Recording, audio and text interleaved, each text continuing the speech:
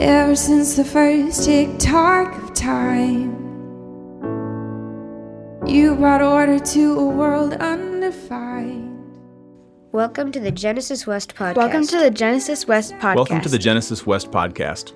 Our teaching team is made up of men and women who love asking probing questions of each week's scripture portion, to which our community responds with curiosity, courage, and a desire to expand in faith, hope, and love. We follow the Revised Common Lectionary, and we follow the church calendar. Because they anchor us in something which can hold us, no matter what life throws our way. We exist to join God's work of cultivating new beginnings in all of us, everywhere. Cultivating new beginnings in all of us, everywhere. We exist to join God's work of cultivating new beginnings in all of us, everywhere. We hope you enjoy this week's teaching. We hope you enjoy this week's teaching. We hope you enjoy this week's teaching. You are the salt of the earth, but if salt has lost its taste, how can its saltiness be restored? It is no longer good for anything, but is thrown out and trampled underfoot. You are the light of the world. A city built on a hill cannot be hid. People do not light a lamp and put it under the bushel basket. Rather, they put it on the lampstand, and it gives light to all in the house. In the same way, let your light shine before others, so that they may see your good works and give glory to your Father in heaven. Do not think that I have come to abolish the law or the prophets. I have come not to abolish, but to fulfill. For truly I tell you, until heaven and earth pass away, not one letter, not one stroke of a letter, will pass from the law until all is accomplished. Therefore, whoever breaks one of the least of these commandments and teaches others to do the same will be called least in the kingdom of heaven. But whoever does them and teaches them will be called great in the kingdom of heaven. For I tell you, unless your righteousness exceeds that of the scribes and Pharisees, you will never enter the kingdom of heaven. This is the word of the Lord. Thanks, Josh. I'm going to set everyone's mind at ease this morning on, or it's just nerdy people like me who, fuss about things. But on All Ages Sunday, when we have combined awesome kids activities and learning for all of us, you get a shorter sermon. So, in case you were looking at your watch and you were like, oh, Kara, I'm not going to be able to sit and listen to a long sermon at this stage. So you're getting shorter for me. Ooh, I love those lights. Junia, look at that. Freya, oh my gosh, I love those so much, you guys. I think maybe, you know what? Have those handy, and during the benediction, I'm going to invite everyone to hold up their lanterns if they made one, okay? Does that sound good? All right. So I'll start preaching a sermon. It's awesome to kind of still get wiggles out and move your body, so no worries at all. I'll just do some grown-up talking while you guys are finishing up. Josh, did you get your craft done? I noticed you were really wanting to get that. Okay, yeah, good. Well, good morning, good morning. It is good to be with you today to bring a message on this fifth Sunday of Epiphany. Our text is from Matthew 5, 13 through 20, as Allie taught us and as Josh read for us. It's from the Sermon on the Mount. And so let's take just a moment. If you haven't had a chance to kind of center your body, move a little bit, or stretch carefully if you need to. Don't punch your neighbor as you stretch. Join me in kind of a moment of prayer. Gracious God, you have drawn us to this place today. Be among us. Nudge us towards your welcoming presence. Renew those of us with tired spirits. Remind us of your expansive love and goodness. Amen. We don't know for sure when the Gospel of Matthew was written, but we do know that Matthew had a particular audience in mind. Primarily to Jewish Christians who were living all throughout the Roman Empire. These believers were no longer in the synagogue, but they still were deeply rooted in Judaism. But at the same time, Gentiles are coming to faith in Jesus, and the writer of Matthew wants to help give them like a little bit of background and understanding about Jewish history and culture. So the writer here is writing to two worlds who are coming into this new community of faith with very different understanding of Judaism and Jesus as the fulfillment of the Torah. We can sometimes forget that Jesus preached as a teacher immersed within Jewish tradition and Jewish faith. but he upheld the law with great respect. He was there as someone who was coming to reform it, not to tear it down.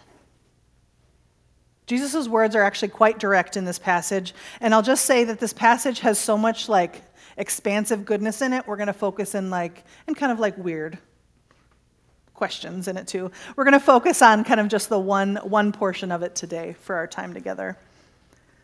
But Jesus came not to tear down the law of Moses, but to fulfill it. Because keeping the Torah isn't the problem here.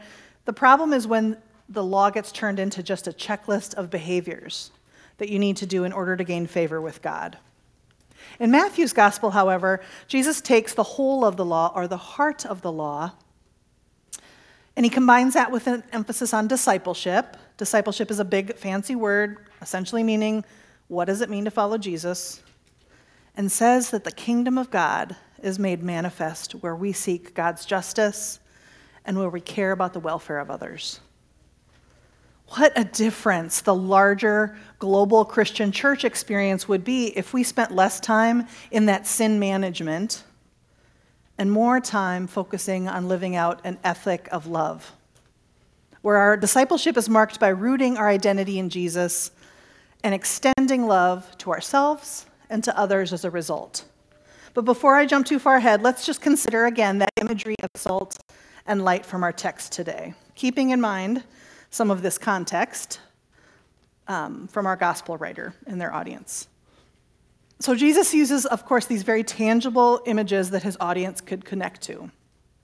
Salt and light, fundamental components of everyday life together.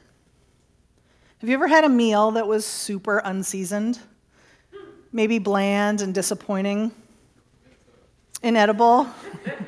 Those scones, those chocolate scones maybe? It's extra annoying if you paid good money for that. On Thursday, my friend Rebecca here told me that she said it was okay for me to share this. She had a terrible Chipotle experience. She did not know that I was talking about salt today, but said I could say this. She said that the rice was so disappointing. It was like it had not been seasoned at all. And she's hopeful that she could maybe salvage it the next day, but it wasn't edible today. Rebecca, did you have any luck? I did. Okay, good. You jazzed it up? Awesome. And some hot sauce, all right? Yeah, Jesus didn't talk about the hot sauce part. That's a bummer.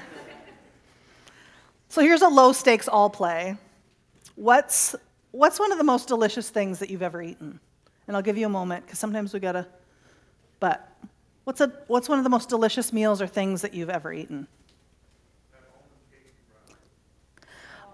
Dave, you're getting bonus points, because that also means I'll bring more of that cake on Tuesday. So Dave just said, for those of you who are watching on video, the almond cake that I made that I brought to our narrative circle. Oh, that is such delicious cake. I know that I'm the one that made it, but it's real tasty. Yeah, Freya, what? You make such good. Oh, Freya also seconds the almond cake. Okay. Let's all cheer for me. What? Oh, no. Just kidding. Just kidding. Joe Tim's brisket. Ooh, I've only had that a couple of times, and it is so good, so good. Thanks, Will. Shout out to Joe Tim and his amazing brisket. Fried plantains from Brasa. Fried plantains from Brasa, Will. Oh, the dip. The cream dip. Ooh, fresh caught lobster tails and shrimp grilled. I'm feeling, if I can remember back to some pictures, that might have been a recent meal, right? On an amazing vacation that Pam and Will went on. Yeah. Now I've made us really hungry, so I don't know. Sorry about that, friends. But the donuts, yeah, there will be donuts. Most of us know that salt is an important part of our food, of our life, of our preservation of food. It's an important part of movie theater popcorn. And similarly with light. Light drives away those shadows that linger when we run up the stairs from the basement, right? I can't be the only grown-up that still runs up the stairs. Anybody else? I know Freya does. Yeah, Allie? Okay, yeah. I run up the stairs like I am still 8 years old and something is in the basement. Light illuminates our path, and we wouldn't think of putting a lit candle under a cover, right? To snuff it out, or I guess to burn things down. You know, I love a good Greek verb translation, and the you in verses 13 and 14 translates not as an individual you, but as a collective y'all. The communal message from Jesus to his disciples and eventually to us is that we are all salt and light. No singular individual embodies salt and light as if only a few of us are recipients. But instead, the full community exemplifies what is salty and what is light-bearing in the world. Salt has a purpose to flavor God's work in the world. Light has a purpose to illuminate God's work in the world. In Isaiah 42:6, God says, I, the Lord, have called you for a good reason. I will grasp your hand and guard you, and give you as a covenant to the people, as a light to the nations. As salt and light, we are signs to others of God's goodness and love. So Jesus was giving his followers a new way to encounter the world. Many of them lived within a religious system that required obeying a list of rules with a focus on the eschatological future, or the life that's beyond this one. Jesus was teaching that God's kingdom had come into the present and that they had a role to play in it now. It wasn't just about being good for the life that was to come. They were salt and light in the here and now. And Jesus' ministry reminds all of his followers that it's not about following the letter of the law, but the spirit, the heart of it. And Jesus tells us that the law for us is reflected in how we love others and ourselves. So we filter our actions, our lives, through that lens. Are we radiating God's kingdom through acts of love and service? Are we seasoning the world and God's kingdom with a bend towards justice and restoration? Which leads me to two questions I want to pose to you this morning. Who are you, and what difference does your identity make to the world around you? The first asks us our identity, and it can be so easy to feel small or inconsequential or powerless in the world. The challenges of our world sometimes feel so daunting. We might feel unprepared or unqualified, and we might have had labels kind of unfairly put upon us in a myriad of ways by people that we wanted to trust: a parent, a teacher, a pastor, a partner, a friend.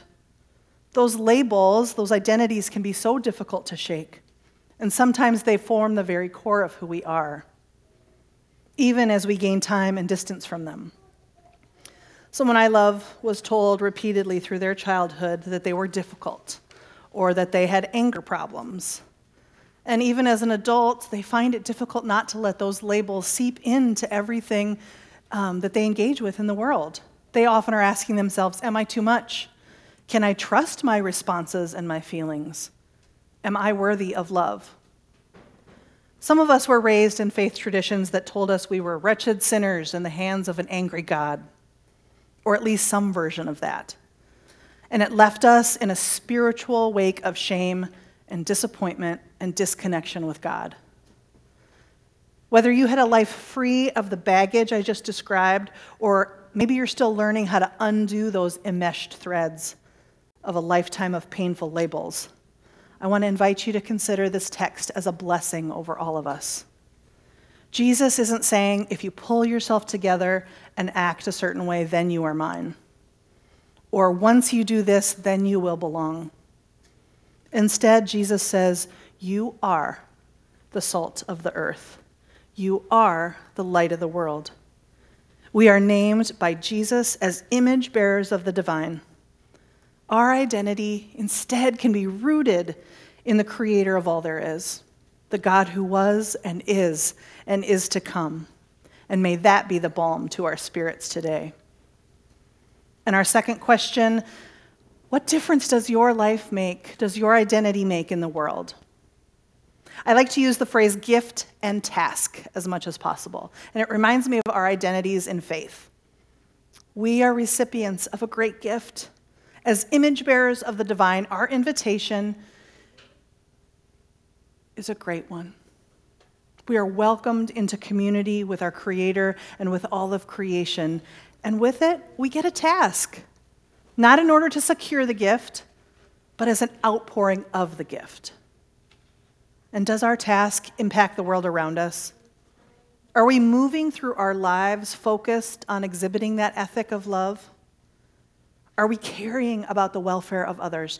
Are we working to alleviate suffering where we can? Are we tearing down barriers that keep humanity from flourishing?